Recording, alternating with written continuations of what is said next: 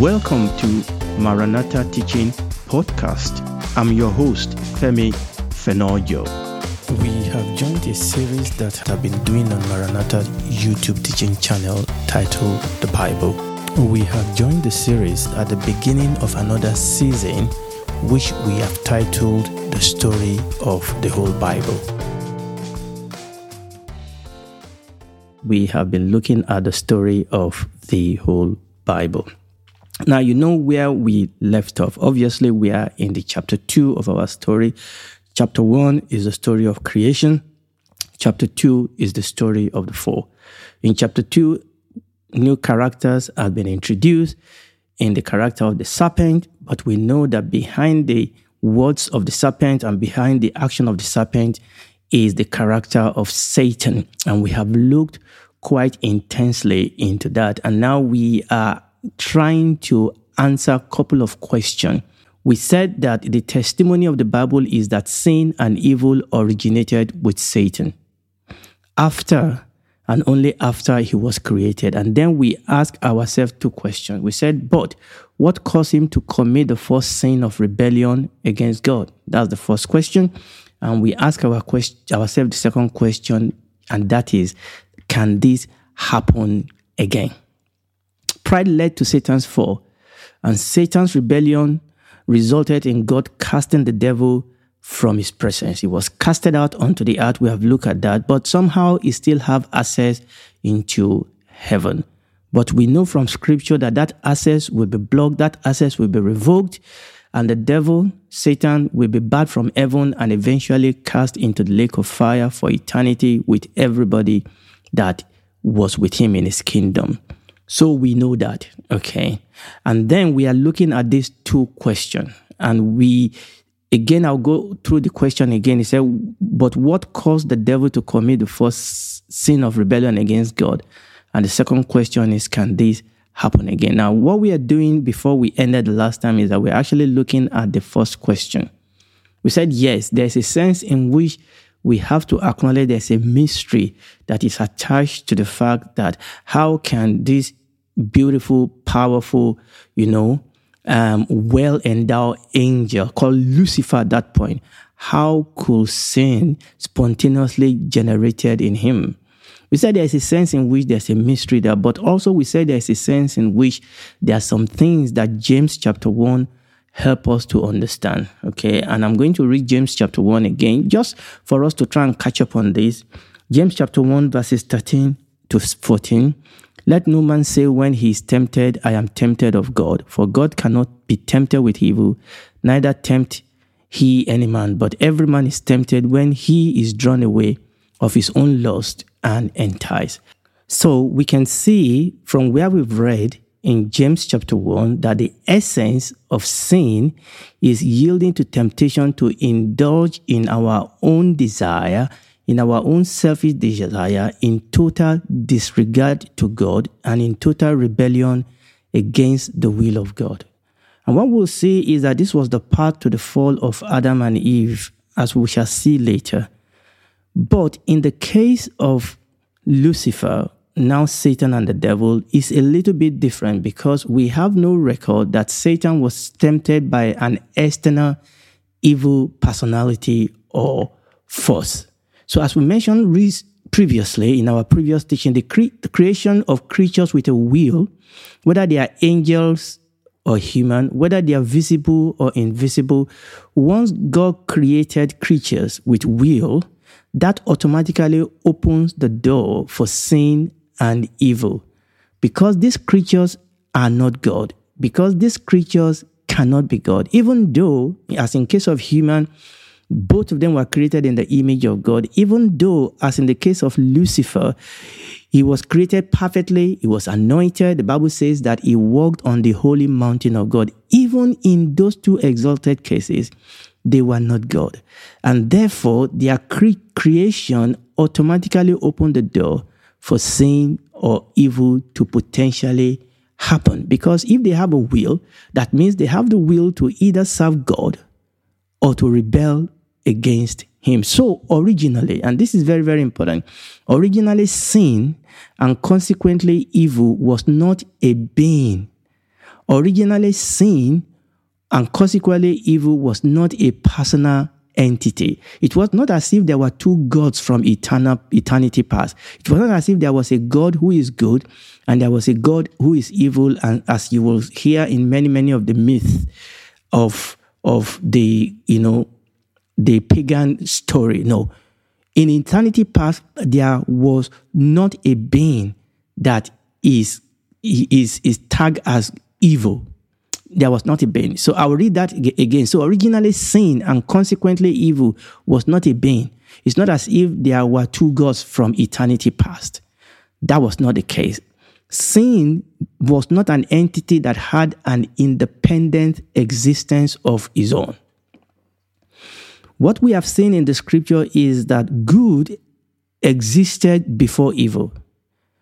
Good existed before evil, and good existed without evil. And as we can see in the absolute goodness of God, God is good. God has been good from eternity past.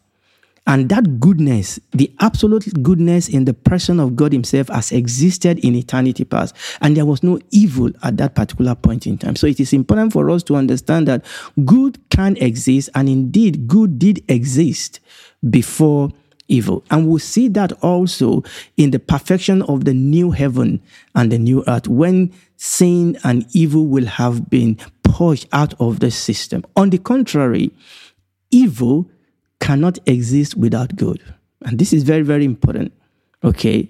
Evil cannot exist without good. And evil did not exist until God created creatures that have independent will. Why can't evil exist without good? Because, as we have seen, evil is a perversion of what is good, and evil is a departure from God who is good.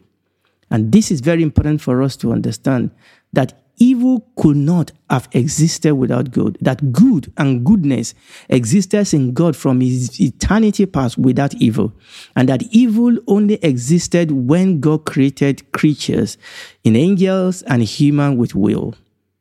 Because this evil is actually a perversion of the goodness of God, is a departure from the God who is good. And as we saw in James chapter 1, verses 13 to 14, the essence of sin is yielding to temptation to indulge in our own selfish desire in total disregard of God's will. So it is important for us to establish this, that evil is a perversion, a twisting of natures that God has created good.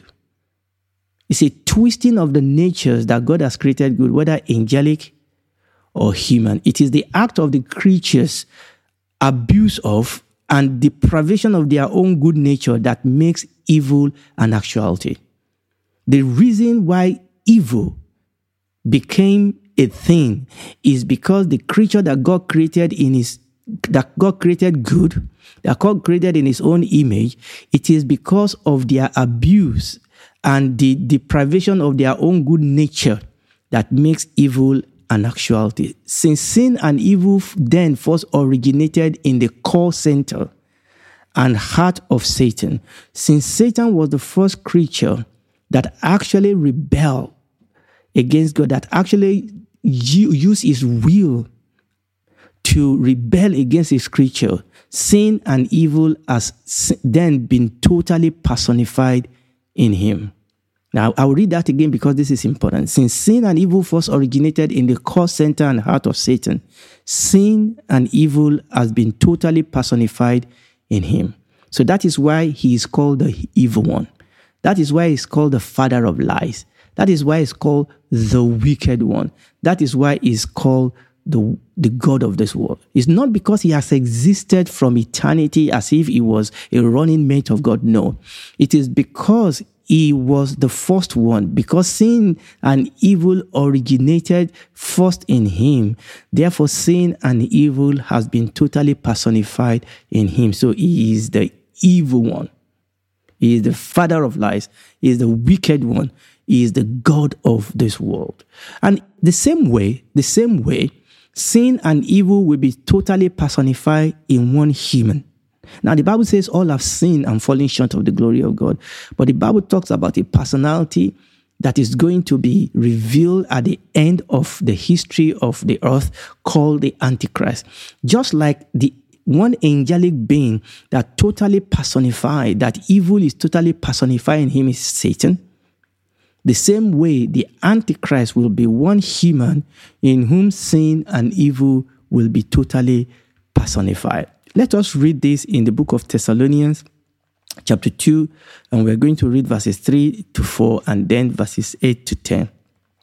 Let no man deceive you by any means, for that day shall not come except there come a falling away first, and what? That man of sin be revealed, the son of perdition, who opposeth and exalted himself above all that is called God, or that is worshipped, so that he has God seated in the temple of God, showing himself that he is God. And then shall that wicked, that's verse 8, and then shall that wicked be revealed, whom the Lord shall consume with the spirit of his mouth, and shall destroy with the brightness of his coming, even him whose coming is after the working of Satan, with all power and signs and lying wonders, and with all deceivableness of unrighteousness in them that perisheth, because they receive not the love of the truth, that they might be saved. And you can see how this human, this Antichrist, this human who will be sin and evil personified, you can be seeing how he is so much associated with the person of the devil himself. In fact, if you read this, you will feel like everything that is written and spoken here about the Antichrist is something we have already seen in the person of the devil. The Bible calls him the man of lawlessness, or the man of sin. The Bible calls him the wicked, lawless one. And the Bible says by unlimited seduction to evil, and with all wicked deception, he will pervert, he will tempt people. And this is very, very important for us to understand. And what I am establishing here is that the Antichrist is the human equivalent, so to speak, of Satan. He mirrors the devil. He mirrors evil right from the core of his being. He is the human that is evil personified. He is evil personified in one human, just like we saw in the person of the devil. So we are establishing this fact so that we are looking at the origin of evil. And we are answering ourselves. Remember the question we're trying to ask ourselves, all right? When we started at the beginning, it said, what caused Satan to commit the first sin of rebellion against God? And we said, look, there's a part of this that we will never be able to explain. There's a part of this that is actually mysterious. But reading through the scripture, we begin to see, as it were, the genesis, as it were, the process by which Satan, as angelic being, became personified evil in himself, and that is going to be said about a person in history called the Antichrist. So this is what we know then. Let's put this together as a form of summary, that God did not create evil. God did not create evil. God is holy. God is good. God is perfect. He did not create evil. Number two, the existence of good precedes the appearance of evil. That is very, very important. The existence of good precedes the appearance of evil. Number three, sin and evil originated from the heart of Satan after it was created. It didn't need to be Satan. It could have been another angel. But the truth is that once God created this creature that have their will, any one of them could have rebelled. But none of them rebelled apart from Satan. Obviously, we know that he then was able to deceive 1/3 of the angels. We are going to circle back and talk about that because that will be important. So, number one, God did not create evil. Number two, the existence of good precedes the appearance of evil. Number three, sin and evil originated from the heart of Satan after he was created. Number four, evil is the consequence of the sinful action of the creature, human or angel, action that is contrary to and defy divine will. Number five, sin is personified in an angelic being called Satan, and will be equally personified in one human being called the Antichrist. And lastly, sin leads to disastrous consequences. And this is very, very important for us to understand. So that is the sense in which and how I will answer our first question. Okay, the origin of sin in the person of Satan. So I will go through that again. So the question we're asking ourselves is this: what caused Satan to commit the first sin of rebellion against God? We said that because he has a will. He could have done that. Any angel could have, but this happened to have originated in the person of the devil himself. But we realize that even though he originated with the devil, and even though he succeeded in deceiving 1/3 of the angel and causing them to fall with him, remember, 2/3 of the angel, number one, did not rebel with the devil. And since years ago when that happened, we've not heard that this type of rebellion has happened again in heaven. Okay, Satan did succeed in making the man and the woman that God created to rebel. We are going to come to that. But understand that this has not happened again. It has happened in the person of Satan. But we see that we can now see the consequence of what sin brings, the destruction, the disastrous consequence that sin has brought to the saint, to the creation, to the things that God created. So we are going to look then at the second question.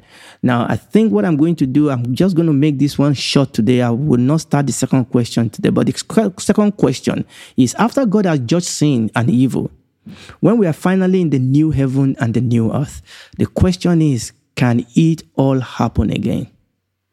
Will it all happen again? I mean, because angels will still have wills, humans will still have wills. What is different this time? Why are we sure that this will not happen again? I think I'm going to leave that for us to deal with next time by the grace of God. And if you are listening to me tonight, I want you to know that God loves you. And he has provided a way of escape for you. For God so loved the world that he gave his only begotten Son, that whosoever believes in him will not perish, but have everlasting life. You can come to him. There is no other way of salvation. You can bow down your head now, and you can ask him to come in and save you. He will. It will make you a son, a daughter. It will be your father. He will walk the rest of this life with you. And when this is all over, you will spend eternity with him in the new heaven and the new earth. Do it right now. We sincerely invite you to check out our teachings on YouTube, Maranatha Teaching Channel. They will bless you. Thank you.